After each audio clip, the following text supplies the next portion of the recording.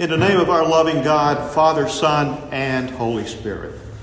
Amen. Amen.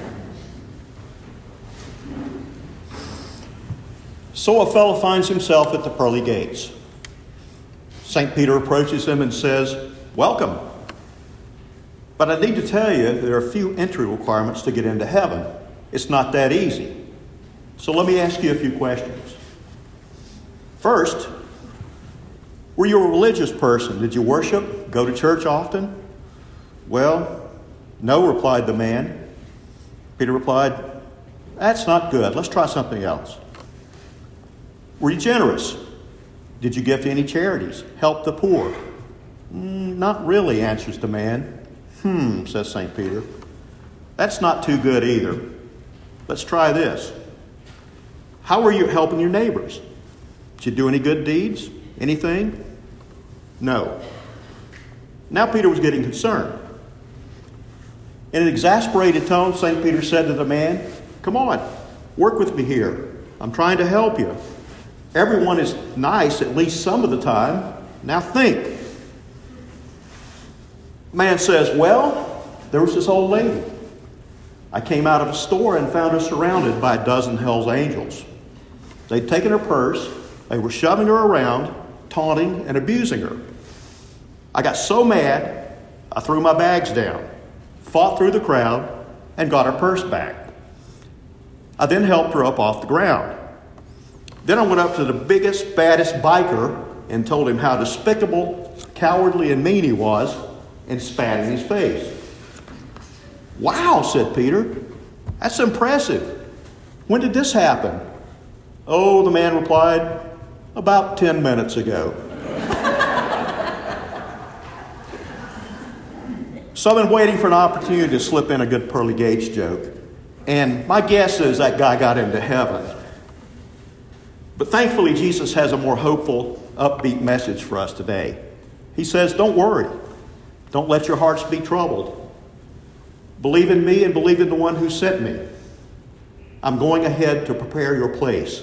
Heaven is waiting. There's room for everyone."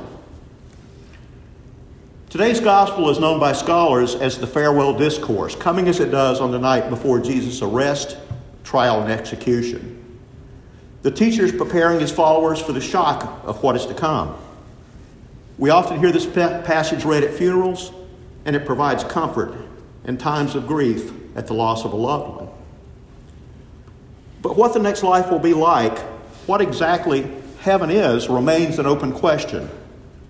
It's the subject of the dreams and musings of prophets and sages throughout history. Do we each get a mansion on a hill? Will we walk on streets of gold and cast our crowns down around a crystal sea? What form will our new life take in that celestial city, the New Jerusalem? And are there really pearly gates at the entrance?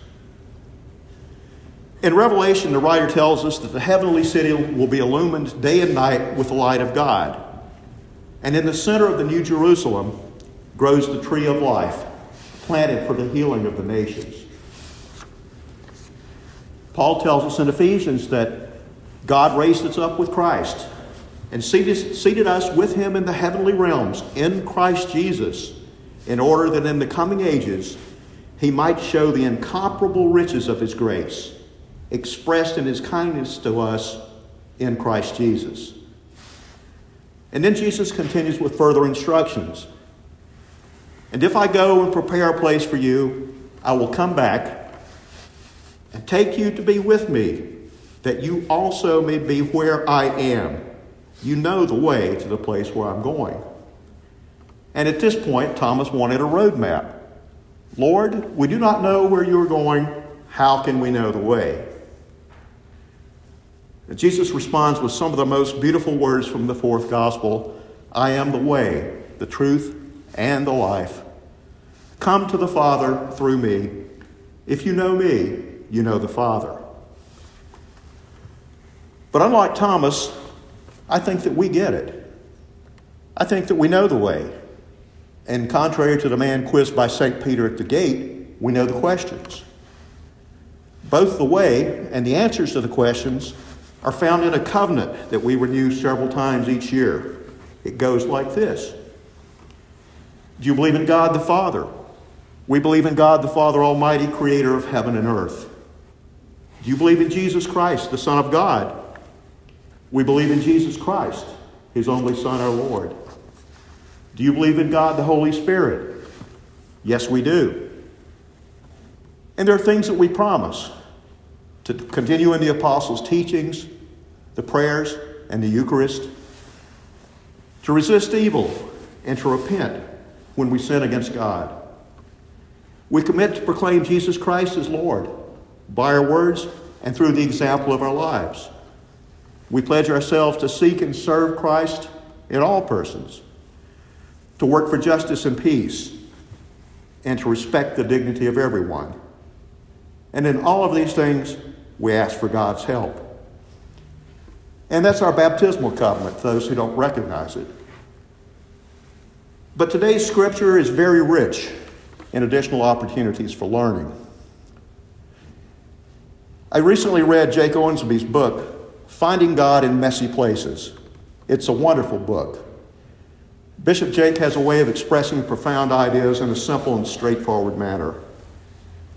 And it doesn't hurt he's our friend and a former parishioner here at good old St. Andrews.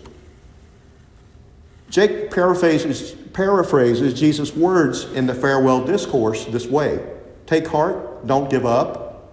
This is not the end, it's a beginning, a divine beginning. Bishop Jake goes on to say that they, meaning the apostles, would be following Jesus in a new, more intimate, and bolder way. Previously, they'd been like obedient servants, but from now on, they would be friends.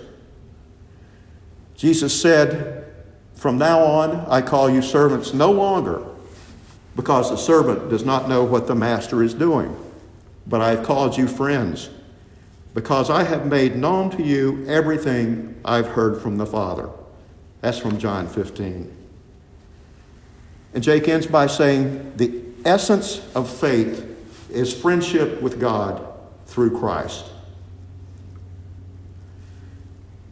Now, the friendship that Jake is speaking of here is not a Facebook friendship, nor that of an acquaintance with whom we have lunch, nor that of a golf or gaming partner or crafting buddy.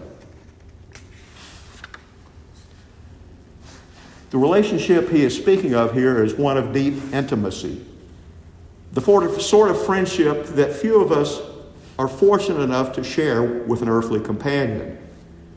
It's a relationship of shared wisdom, of God's wisdom that comes to us through our friendship with Christ. It's the answer to Philip's request, "Lord, show us the Father, and we will be satisfied." And Jesus' answer may well have been, "Come on now, Philip. Haven't you been with me these 3 years? You've seen the works. You've witnessed the healings and heard the teachings. We've worked together as friends. Can't you see by now that I am in the Father and the Father is in me?" You see, Christ is giving of himself to us and inviting us into a relationship of fidelity, of shared faithfulness with him, and by extension, of friendship and faithfulness to each other and to all of God's creation. Now, back in the 80s, we were encouraged to ask in touchy situations, WWJD, what would Jesus do? Now, suppose we update that for today to WWMFJD. What would my friend Jesus do? That adds an extra bit of meaning, doesn't it? And our friend left us with a few gifts to help us along the way. The tool of prayers that are answered if we ask them in his name. Not always in our time or in the way that we wish, but in God's way and in his time.